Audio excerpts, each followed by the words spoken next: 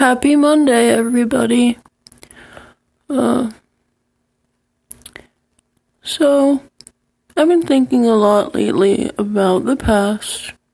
I know, it doesn't seem to be good to reflect on the past, but I think it's okay to let your mind wander.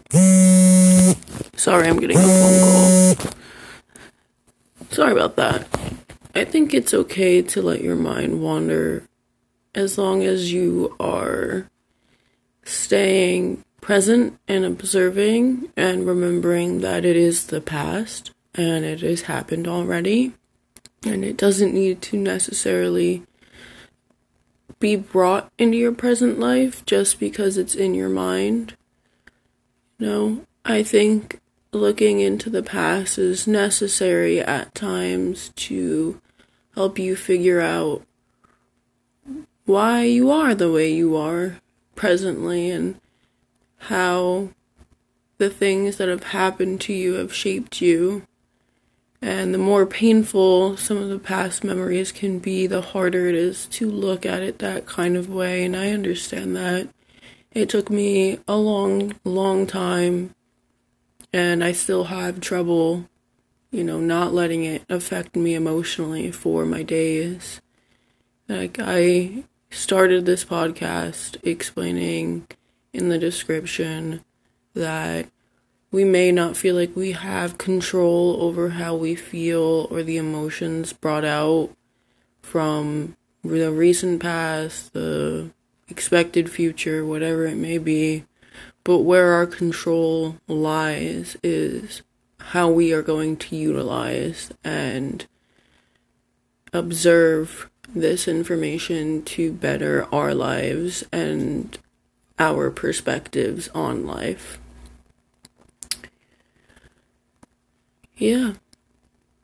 I've been feeling very weird lately. Not numb, just kind of relaxed. I guess the correct word I'm looking for is just melancholy. I think it's okay to feel like that. I rather feel melancholy than irritated or angry, because I know that when those emotions come out, I'm just suppressing sadness and vulnerability. And I don't know. It's very hard. I feel like when people want to better their lives, and I feel the same way, you think you have to be positive and you shouldn't think about things that aren't right now, right here, right now. But that's not how life is. Being present in the moment is realizing where you are because of all of the other events in your life have shaped you to be where you are presently. And it's like a paradox. You can't live in the past, but you can't pretend the past does not have effect on your present self.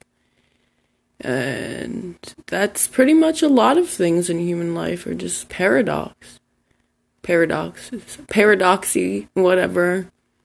But yeah, I had a cool conversation with my friend the other night about how life is a loop.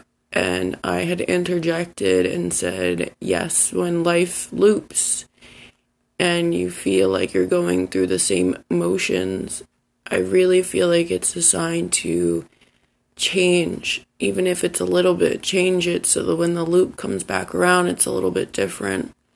Anyone that's, utilize psychedelics in their life will tell you get stuck in thought loops, and the difference between a positive and negative experience is what kind of thought loops you get stuck into. And I feel like those kind of experiences just really bring to your consciousness at those times that you're under that influence that, daily sober life is still these loops, these thought loops, this purgatory in a sense. And the more you become aware of it and observe it and not just let it, your subconscious, run you on autopilot, the more connected and meaningful your life will feel to yourself. you will feel like you don't have to be validated from anyone else's perspective. And with that, you will attract and find individuals that resonate and there just is a genuine connection. And that's when you start living your life in a genuine way to align yourself with your truest self, the person you really want to be, not the person you thought you had to be or people want you to be, the person you really are. So I'm going to end the podcast there. I have a lot of things to do today, and I'm going to get started on it. I haven't been wearing makeup because I've been trying to clear my skin up, so I'm actually going to do a makeup look, and I'm really excited about it.